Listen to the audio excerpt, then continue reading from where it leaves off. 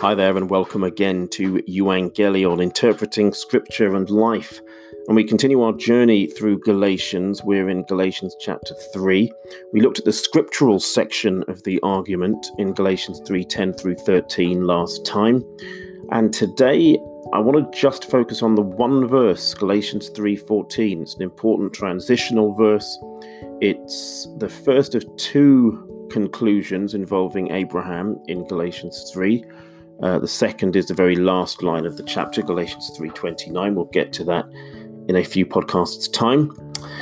But today I want us to think about how it is that Galatians 3:14 explains the scriptural section to some degree and forms an apt conclusion to this section of the argument. Now, the key to understanding Galatians 3:14 is recognizing that the curse of the law, which we spoke about last time, isn't contrasted with what you might expect, which is the blessing of the law, but rather it's contrasted here in Galatians 3:14 with the blessing of Abraham. And the blessing of Abraham is equated with the promise of the Spirit. Now, if, as we have argued so far, based on Paul's apprehension of Deuteronomy and the Deuteronomist history, that the curse, which the Deuteronomist explained as exile, is ultimately death, then clearly in Paul's theologizing there is some sense in which this blessing of Abraham should be understood as life. Now, as I've already suggested in Romans 4, this idea is made somewhat more explicit. Let me read to you from Romans 4 and explain just briefly once more what the apostle is arguing there. And as I've said before, I think the scholarship in general on Romans and Galatians has been somewhat slow to pick this up, but I do think the argument here is identical to the argument of Abraham in Galatians. Paul writes in Romans 4, in verse 16, "For this reason it is by faith, in order that it may be in accordance with grace, so that the promise will be guaranteed to all the descendants, not only to those who are of the law, but also to those who are of the faith of Abraham, who is the father of us all, as it is written, a father of many nations I have made you, in the presence of him whom he believed, that is God, who gives life to the dead and calls into being that which did not exist. In hope against hope, he, that is Abraham, believed, so that he might become a father of many nations, according to that which had been spoken, so shall your descendants be. Without becoming weak in faith, he contemplated his own body, now as good as dead, since he was about 100 years old, and the deadness of Sarah's womb. Yet with respect to the promise of God, he did not waver in unbelief, but grew strong in faith, giving glory to God, and being fully assured that God had promised what he would do, that he was also able to perform. Therefore, it was also credited to him as righteousness. Now, not for his sake only was it written that it was credited to him, but for our sake also, to whom it will be credited, as those who believe in him who raised Jesus our Lord from the dead, he who was delivered over because of our transgressions and was raised because of our justification." It's a long, winding passage. It's tricky in parts. There are some quotations from the Old Testament which have to be carefully integrated, but the argument ultimately is fairly straightforward. It's strange, but it is straightforward. Paul suggests that the birth of Isaac is a parallel to the resurrection of Jesus. And he says so because Abraham and Sarah's reproductive machinery was as good as dead because they were so old, and yet life came forth in the form of Isaac's birth.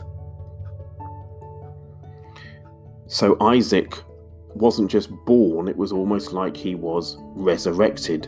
He had come from death into life. And it was because Abraham trusted the promise of God that he would have a son with his wife Sarah, who was Isaac, that Isaac was actually born. Ordinarily, naturally, Abraham and Sarah were far too old to have a child.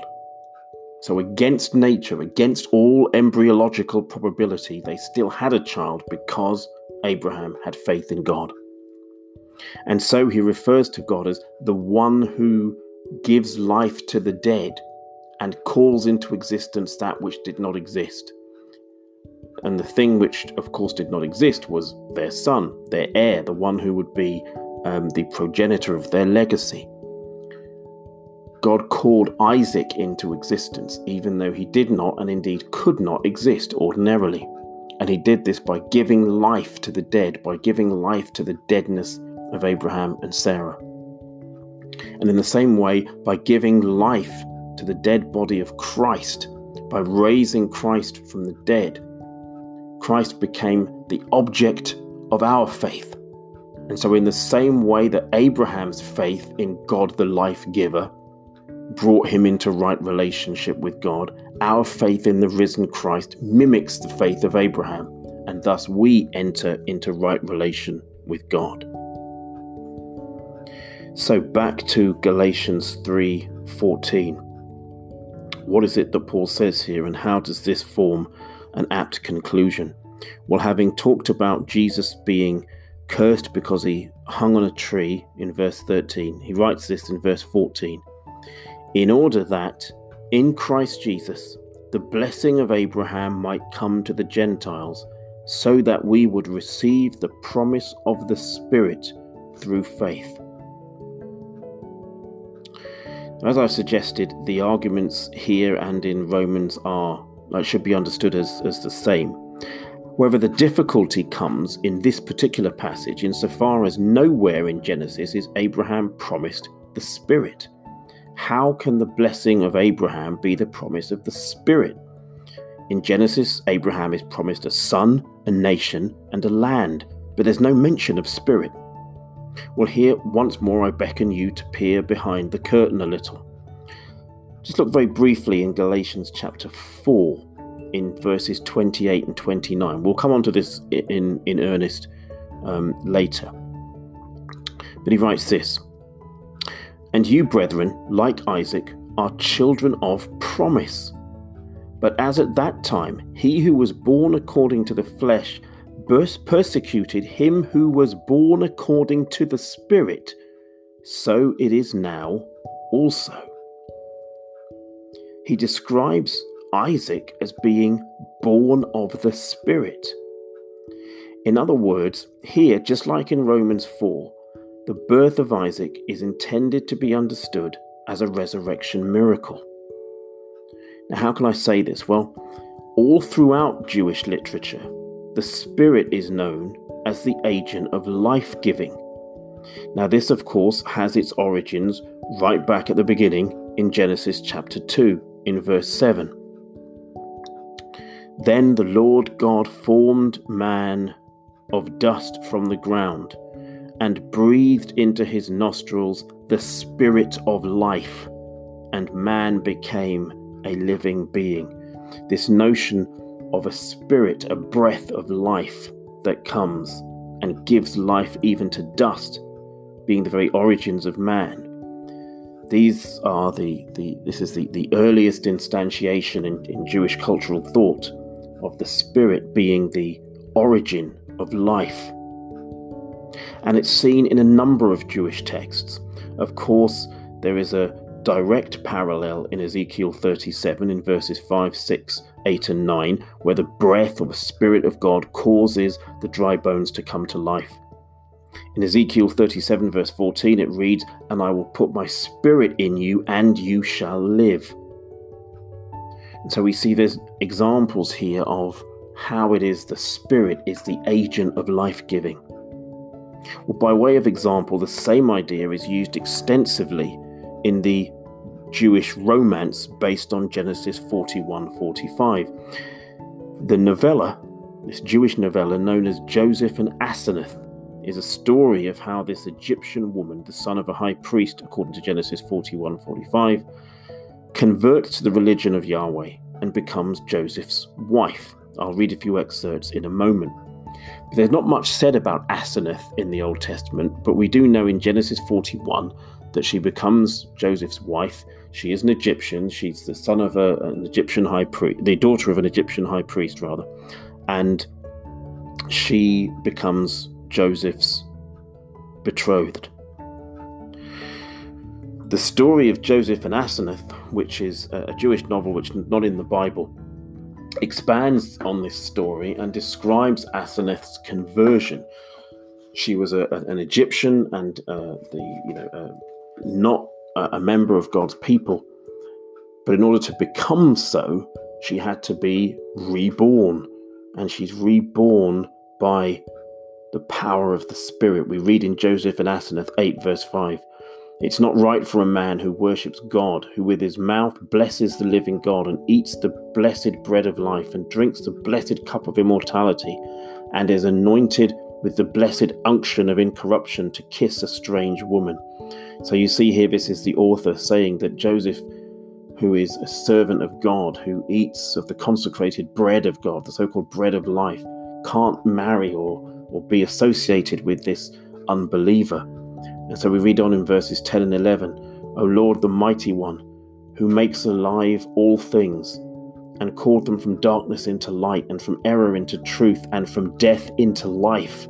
Do you, O Lord, yourself make alive and bless this virgin, and renew her by your Spirit, and remold her by your secret hand, and quicken her with your life." And then a little later, in fact, in Joseph and Asenath, chapter 19, verses 10 through 11, we read, "They kissed each other for a long time, and Joseph kissed Asenath and gave her spirit of life. And he kissed her the second time and gave her the spirit of wisdom, and kissed her the third time and gave her the spirit of truth." Now, this Jewish novel is all about how Asenath came into the people of God so she could marry Joseph. And the way her conversion is described is by being brought from death to life. And it's this same motif that Paul is picking up on, because the Spirit is the agent of life. And in Galatians, the Spirit is the one who conveys the risen life of Christ into people. And so you can see the Spirit being the agent of life. It's a fairly well-traveled idea in Jewish thought. It helps to explain Paul's conclusion in Galatians 3:14. And what we see here is that by breaking the curse of death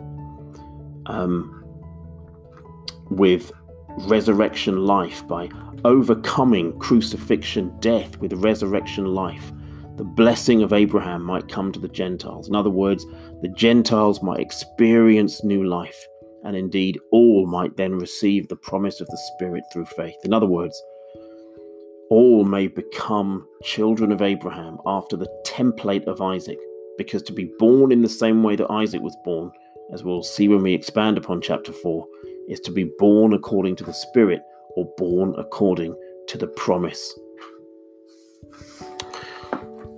Birth according to the pattern of Isaac is effectively fictive kinship. In other words, Paul is describing this new family, this new people of God who are tied together with bonds of unity which go beyond blood ties. As Gentile believers, we've all been adopted.